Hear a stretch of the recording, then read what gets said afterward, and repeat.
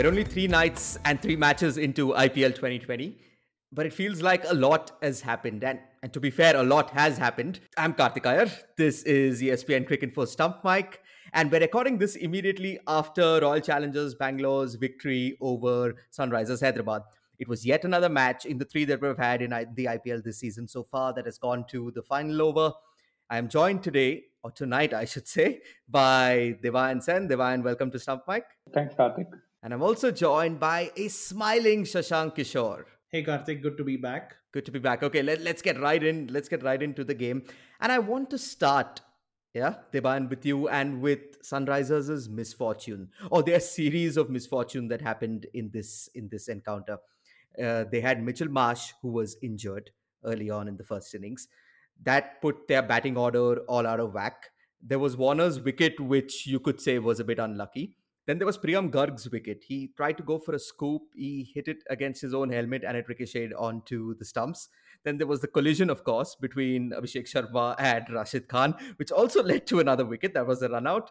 And it all just fell apart for Sunrisers, didn't it? Yeah, absolutely. I mean, going into this match, one would have thought that they would probably be favorites, not least of all because of their explosive top order batting. And once they had bowled well enough to pull back from what RCB looked like they were probably on course for, I think they probably fell about 17 or 20 runs short of what they might have been at one stage. So, considering all of that, SRH had done a really good job of restricting them, and they got a decent enough start. But you're right. I mean, there were those moments of misfortune, but for me, the real game changer was Yuzvendra Chahal and his spell. And, both wickets which fell, Manish Pandey as well as Johnny Bairstow, they had not so much to do with luck. They were just poor shot selection in many ways. So, I mean, you can point, of course, to the absence of luck in certain cases for Sunrisers, but I think some credit must be given to RCB for the way that they hung in there.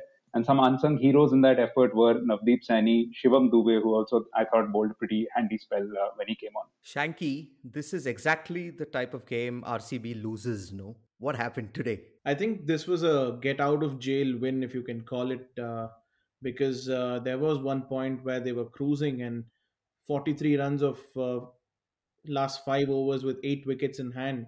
You expect the chasing team to win 99 out of 100 times, and RCB found a way back from such a situation, which they don't often do. So yeah, credit to them. I thought they got a little lucky in the sense. I thought Kohli miscalculated a little by bowling out Umesh Yadav, considering how expensive he was. His 4 overs went for 48, and I think Dubey bowled the right kind of pace and the cutters on this pitch. He got the ball to hold up a little, so the batsman found him a little tough to negotiate, and Umesh just had the pace and just lacked direction. So that one over could have possibly cost them on another night, but they were just a little lucky today that miscalculation possibly didn't come back to haunt them. So yeah, good win in the end for them, and ideal start to the campaign. Okay, so let's talk now, Shashank, about Devdutt Padikkal. Yeah, he was the talk of the town before RCB even had played their first game. I remember you were on the Stump Mike IPL 2020 preview, and you had mentioned that Padikkal is one to watch out for. He was extremely impressive, and you being one of our go-to guys for anything and everything related to Karnataka cricket, tell us more about Padikkal. Where is he from? He was the only thing I know is that he was the top scorer in both the 50 over Vijay Hazare Trophy and the Syed Mushtaq Ali T20 Trophy last season. Yeah, so Devdutt Padikkal has been in the fringes of the under 19 team since 2017. He didn't have a great first year of under 19 cricket for Karnataka, but he fortunately found a window into the selectors' radar through the KPL, which is the local T20 tournament here. And Mike Hessen happened to be one of the commentators at the KPL, and he saw Devdutt Padikkal batting. And at that time, Padikkal was batting in the middle order, but he still found it pretty easy to score runs seamlessly, whether he'd walk in at 5 for 2 or 80 for 2. His strike rate never really went below 150. So he saw something in him, and he passed that on to the RCB team. Obviously, at that time, Mike Hessen wasn't part of RCB, and the talent scouts at RCB signed him up 2 years ago. Last year, of course, Devdutt Padikkal did not play a single game. He warmed the bench, but then he had a breakout domestic season. Highest run getter, as you said, in the Mushtaq Ali T20s, highest run getter in the Vijay Hazare. He scored 1,000 runs in 1 month alone, and he struck them at 170 odd in the T20s. And Karnataka won both the 50 over and the T20 competition. So that really gave him a window into the Ranji Trophy setup, and he did pretty well there too. About 650 odd runs in the season, which is not mind blowing by any stretch of imagination, but it's not very poor either. And Karnataka made it to the semi-finals as well for the third year in a row. And the fact that KL Rahul and Mayank Agarwal were away playing for India meant that he got a straight run of opportunities to present his case, and there were a few tough wickets along the way. As you know, in the domestic circuit up north, you play on a you play on damp pitches. In the east, some of the wickets are up and down. In the west, there's bounce and there's turn. In the south, there are different wickets. So there were a few challenging wickets, and considering all that, he did really well. So when he came into the season this year, his performances were so good, the body of work was so good, that it would have been really difficult to drop someone like him. He made himself um, basically undroppable, the way he pitched himself coming into the season. So yeah, that's a little bit about Devdutt Padikkal. Local talent, something that RCB fans often cry out loud, because they always kind of feel that RCB have never kind of backed local players and local talent. But well, Devdutt Padikkal is as local and as Karnataka as anyone can get. One person who was extremely impressed with Padikkal today was Kevin Peterson on commentary. He was going gaga, especially when he attempted one of those reverse sweeps. It didn't come off. It did not come off. But Kevin Peterson was pretty impressed. Deban, were you equally so? Yeah, it was actually a pretty decent knock. It's a shame that he couldn't really kick on from where he started, because he really started very rapidly and took full toll of the power play. After that, you could see slight weakness in his game, that he's probably not able to hit top gear once the field spreads a little bit. But fair game to him. I mean, I don't think he thought too much about his own performance. He went for the team. He went for that slog, which led to his dismissal. Anything in his arc, you can see that he's pretty good at hitting through the line and going all across the dial, which is quite impressive. In fact, if you look at today's match, all along there were quite a few good, impressive little bursts and cameos by Indian players, which was good. Of course, Yuzvendra Chahal, Navdeep Saini, all these guys have India experience. You know what, Deban? It's interesting. It's interesting that you mentioned the Indian talent, because in our preview podcast, again, I think Nagraj was someone who said that one of the key faults with Royal Challengers Bangalore is, of course, it's not their overseas talent. It is the fact that their Indian talent does not step up when you need them to. They've always, more often than not, flattered to receive. So today is a good sign moving forward in the tournament. Yeah, absolutely. It's a good sign for them. It's just the first match, and I'm sure Shashank will also elaborate on the fact that the match did show up some of RCB's weaknesses. After that start they got, they should have kicked on for a higher score. Maybe a little muddled up with their batting order as well. Even in the bowling resources, some of the changes were a little perplexing. Washington Sundar not getting more than one over, maybe just because there were no left-handers out there in the middle. But then why pick him at all? So certain things which they still need to fine tune. But yes, the Indian performances were quite impressive from both teams, I thought. Shashank, I'm sure you've heard of this mentor system that RCB have, and it is you pair someone up with a senior player with a junior player. So Padikkal, of course, is paired up with India and RCB captain Virat Kohli. Josh Philippe, another young talent, is paired up with AB de Villiers. It's interesting how it worked. Like Kohli, of course, didn't perform the way we know him to, but Padikkal did, and de Villiers was de Villiers. I think Josh, probably sitting in the dressing room, learned a lot watching AB play. I think for the first time in a long time, actually, we've seen some kind of organizational structure here at RCB, in the sense that there's been a lot of purpose to their training. There's been a lot of focus on young Indian players. There has been a lot of focus on getting the players right, getting their minds right. They've got a traveling psychologist. I think they're the only team that has got a traveling psychologist. So they've realized the need to build around their Indian players. far too often in the past, they've just gone big on their overseas buys. They've been far too dependent on Kohli, Chris Gale, AB de Villiers, and probably one or two bowlers. That by the time you come to the second half of the season and they've lost about 4 or 5 games, it's almost like they're running on fumes. And just being around the camp, looking at them train, looking at them at media sessions, looking at them at matches, you almost got the feeling that the young players were completely left out, and you got the feeling that they didn't really belong despite being there in the dressing room, being in the setup. So that's kind of changed, or at least looks to have changed this season. uh, Shahbaz Ahmed, the young Bengal all-rounder, spoke about a couple of months ago about how Simon Katic, the head coach, had been in touch with him through lockdown. Um, Navdeep Saini spoke about how he had been in touch with the physios, Shankar Basu, who's worked with the Indian team during lockdown. So the support staff, the management has been in touch with players through the last 4 or 5 months. It's just not that they've turned up suddenly now at the IPL and are all expected to do well.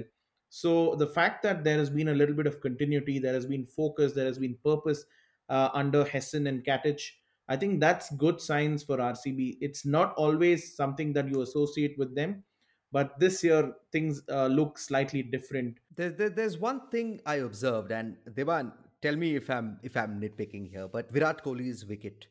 Yeah, RCB are used to playing at the Chinnaswamy. This ball, when he hit it, I thought that's going for six, but I think Dubai is a bigger stadium where they were playing, and it was caught. Is that something? I mean, players from the caliber of Kohli to everyone else will have to get used to. I think so, yes. The dimensions in UAE are quite different. Dubai and Abu Dhabi are much bigger grounds. Sharjah is actually a tiny, really tiny ground. So that was my first experience. I can just relate this little story. 2013, I was doing some ICC World T20 qualifiers. And my first reaction when I stepped into the commentary box at Sharjah was I looked up and I saw, so that's where Sachin hit it for six. It doesn't look all that far, you know. So it's actually a pretty tiny stadium compared to the other two, but the other two are much bigger as squares. And the other factor is, if you notice, you know, across these last 10 or 15 years, the Indian players have probably not had as much exposure to the grounds in UAE as some of the international players because India doesn't often tour that area. Some of them would have been around for the 2014 IPL, where some matches were played in the first month over there in UAE, and last year or 2 years ago, I think they played the Asia Cup. So it's very limited exposure to these grounds, which is why it's very important that the support staff does its homework. The foreign players who've often been on overseas tours of Pakistan, they have to chip in with their inputs, and they have to guide both bowlers as well as fielders. You know, we've also seen over these first 3 days a lot of dropped catches, which I think I would attribute to this factor as well. And let's not forget overall that everybody's coming back from 6 months of lockdowns, especially in the Indian setup. So for them to get into the rhythm of things will take some time. I thought Kohli came in with a good attitude. He was looking to run hard. He was looking to take his singles quickly. And this is one of those days where the first big shot that he attempted, he got dismissed off. So it probably looked a lot worse than it actually was. Yeah, I just in my head I was like, this is the Chinnaswamy. Yeah, this is going into the crowd, like for sure. Another interesting thing we noticed today, and we didn't know it, was actually comedian Danish Seth who pointed it out on Twitter that in fact the ambient sound, all the ABD chants and the RCB chants are being played, Shashank, in the empty stadium as well. I mean, if you're De Villiers and if you're hearing your name sung by what should be a crowd of 10, 15,000, and you turn around and there's nobody in the stadium, it's a bit eerie, isn't it?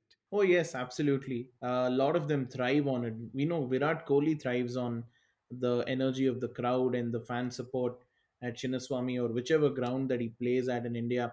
Although I would say that he doesn't particularly enjoy playing at the Wankhede during the IPL because he's been booed there a number of times and he's gotten into squabbles with the fans. If I remember correctly, even Yuvraj Singh at one point was booed at the Wankhede, and he in the post-match presentation he said this Mumbai I crowd think the needs to very realize first, that very first IPL. the very first IPL, the Mumbai crowd needs to realize we play for India as well. I think that's what his words were. I think Yuvraj did a jaunty Rhodes that he ran into the stumps to run out Mumbai Indians batsmen and won them the game. And the entire Wankhede, which is the old Wankhede at that time, uh, and at that old Wankhede, you felt a lot closer to the action than you do at the current stadium. So obviously, the hostile Mumbai fans really riled him up big time then. So yeah, fan support has been huge in the IPL. It's amazing to see how a lot of players who feed off that kind of energy from the fans um, expect to turn up this time around with probably empty seats or just those banners and LED screens around to manufacture sound. How they take this, it's all part of the new normal, as they say, and I think yeah, just like anything else, they'll probably get used to it if they haven't already. Yeah, okay, let's go back to the match one last time, Diban. Uh, Now, I want a final comment, but I have, when I was watching the game, and again, I do not want to be the person who draws conclusions just based on one match, but neither of these two sides struck me as eventual champions. I mean, they both seem like the sides who'll be fighting for a playoff spot, possibly. Am I completely off base here? I will say that I'll kind of agree with you, at least in terms of what my pre-tournament assessment of both these teams is, because SRH, I think SRH just slightly shaded in terms of overall balance. They didn't show it today, but yeah, you're right. Both teams didn't really hit the straps fully yet. So let's see. I mean, they still have some weaknesses to work on, but I think it's too early to call in terms of playoff spots, because a lot of things will depend on how teams are able to adapt to these conditions. Because if you recall the 2014 IPL, it was Kings 11 Punjab who were top of the table. They were, I think, 5-5 in games played in the UAE. So just the newness of this whole competition, the fact that a lot of these players are coming back to competitive cricket after 6 months, that will make it a lot more open as a contest. And that's why we've had three quite close matches so far. Yeah, yeah, and about SRH as well, Shanky. It was a surprise that Mitchell March played. Not so much of a surprise if you listen to this podcast, because both Gaurav and Naga on a preview pod predicted it simply because of the coaching staff that SRH have. That March would play. Now we don't like to see any player get injured, and he did struggle when he came out to bat as well. He was helped off the field after he got out. But now this gives an opportunity for SRH to bring in either Nabi or Fabian Allen, right, into the 11. Absolutely. I hope Nabi will be the second pick if they've got to go for someone immediately, and if Mitchell Marsh is ruled out. He's had a fabulous CPL season. He's been playing cricket regularly. He's played a lot of cricket on these wickets, not just in the UAE, but he's also bowled a lot on similar wickets in Greater Noida, where Afghanistan have played a few games, which is their adopted home in India. So he's got a lot of experience, and I don't see any reason why he can't be a useful proposition on these kind of wickets, because he will get that purchase. He gets the ball to dip and turn, and he'll always cause trouble as the tournament progresses, because you expect the surfaces to kind of slow down. Okay, so we leave the Royal Challengers victory over SRH here, but before we let you two go, Deban, we have to have a word about yesterday night's game, the match that is already a contender for match of the season, match of IPL 2020. It was a tied game at the end between Delhi Capitals and Kings 11 Punjab, and Delhi Capitals went on to comprehensively win the super over courtesy KG Rabada. Now, in the match in itself, Kings 11 were chasing a target of 158, and there was a point towards the end of the match where umpire Nitin Menon, he may have, again, because the replays aren't as conclusive, it could go here or there, may have erroneously called a short run, which meant that the match ended up being tied. And in the end, Kings 11 would lose the super over. Again, the reaction to this, something does not feel too right to me. I mean, to blame the umpires solely for Kings 11's defeat simply because when Mayank and Chris Jordan were at the crease, Kings 11 needed one run in, I think, three balls were remaining, and Stoinis was bowling. It was one dot, and then they lost two wickets. Surely, I mean, the amount of criticism that's been given to Nitin Menon is slightly uncalled for, especially when you have people associated with the franchise making certain comments. Yeah, absolutely. I mean, I'm sure those comments wouldn't have come if Kings 11 Punjab had gone on to win, which in all probability, most days they would have done. Because out of three balls, if you are not able to put away for one run or do just about something different, full credit to Delhi Capitals for the way that they hung in there and eventually won the super over quite comprehensively, as you said. But yeah, I mean, these are minute line calls which umpires normally don't tend to get wrong. And even looking at the replays, it was very, very tough. It was actually probably just a marginal decision, maybe in favor of the batsman, but the umpire, on-field umpire, doesn't have the benefit of looking at us, freeze frame the way that we all have done through social media. So all of that must be kept in context.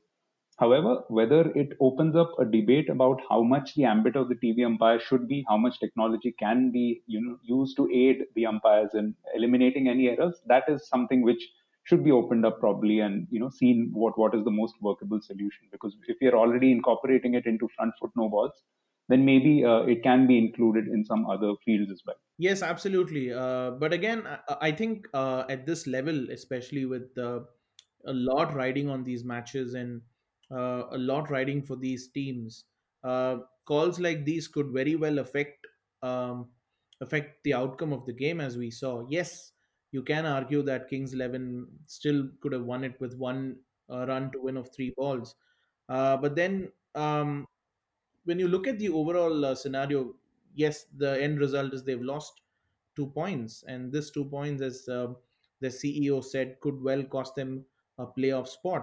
Last year, you saw Mumbai Indians winning a game against Royal Challengers Bangalore at the Chinnaswamy off the last ball, and the entire stadium saw on the giant screen that Jasprit Bumrah had overstepped, and but they couldn't do anything about it.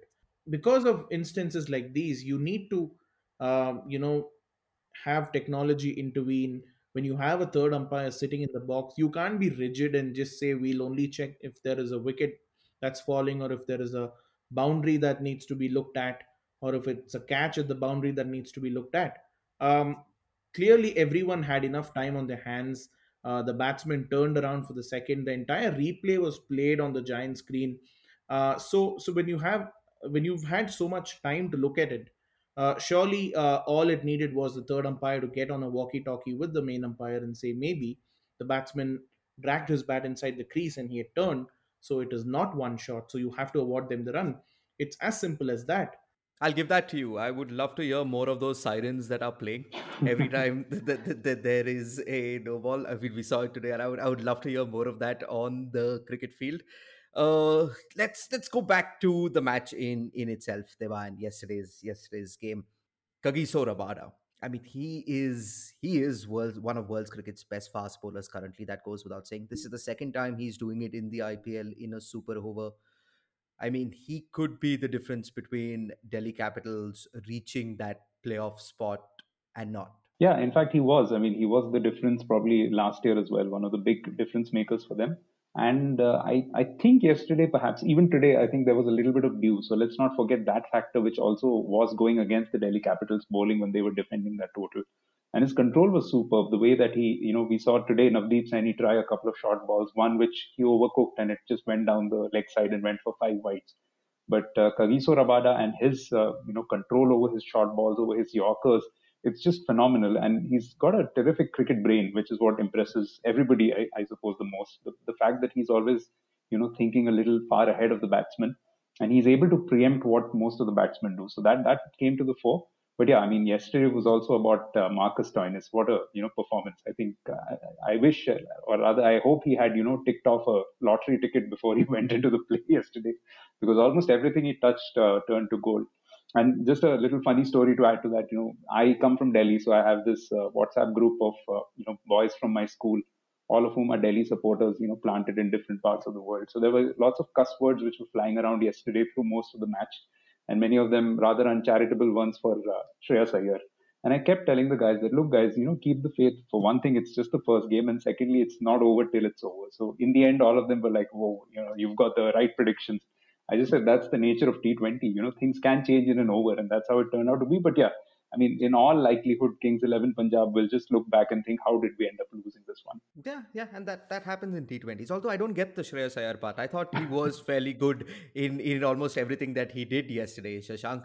The one thing though, and it got me thinking, there I think Delhi will now look to find Ajinkya Rahane a place in their batting order. I'm sure he'll come into the picture as the tournament moves forward, especially on slower surfaces. He'll definitely be an asset because he nudges the ball into the gaps. He's pretty calculative when it comes to playing spin. He uses his feet well, has got a good back foot game, plays the pull shot well. So he's got all the necessary requirements to succeed in the format. It's just that he's been a little unlucky, and impressions and perceptions have been formed about him being suited to the longer format than T20. So the very fact that he doesn't have the captaincy to think about can just free him up. So I'm sure whenever he gets an opportunity this season, he'll be ready for it. And I'll just add to that exactly what Shashank said. I think because we are only playing at three venues, we are seeing that there's a lot of grass being left on the pitch for these early few matches. So we are seeing a little bit more aid for the seamers. Teams are, sort of packing their teams with more of seam attacks and the odd spinner. I think the role for spinners as well as players who play spin well will come into play, but in the latter half of the tournament, maybe the second part of the league phases and the knockouts. So that's where some of these players will really be invaluable. And yeah, I mean, teams have to use them smartly. They've got to give them some game in between as well, just to try and keep everybody fresh and also keep some of these players in match fitness. So yeah, lots of intriguing, tactical battles also coming up in the month ahead. I think, in all fairness, Delhi actually went all out to secure Rahane's services, looking at the fact that they'll be playing on some of the tired Kotla wickets in the month of April, May. As it turned out, they're playing on fresh wickets here, and as Debayan said, more than usual grass for a T20 game, because you don't want the surfaces wearing out 2 weeks into the tournament, because this is longer than usual IPL, because we're going to have a lot of single headers and not enough double headers to make up for time. So as we go along, I'm sure the Sharjah or the Abu Dhabi wicket may well resemble a Kotla wicket. And the only thing that'll be different to the Kotla would probably be the ground dimensions in Dubai and Abu Dhabi, huge outfields. So there'll be that much more focus on people who can work the ball into the gaps rather than just look to hit fours and sixes. And that's where Rahane will play a huge role. So I see him playing a big role for Delhi as the season goes on. Yeah, this tournament could not have had a better start, a better weekend, and Monday, 3 games in, and we have had so much to talk about. We still have to see Rajasthan Royals and Kolkata Knight Riders, of course. Shashank and Devan, thank you so much for joining us on Stump Mike. We will be back. We'll be back on most match days of the IPL. See you next time.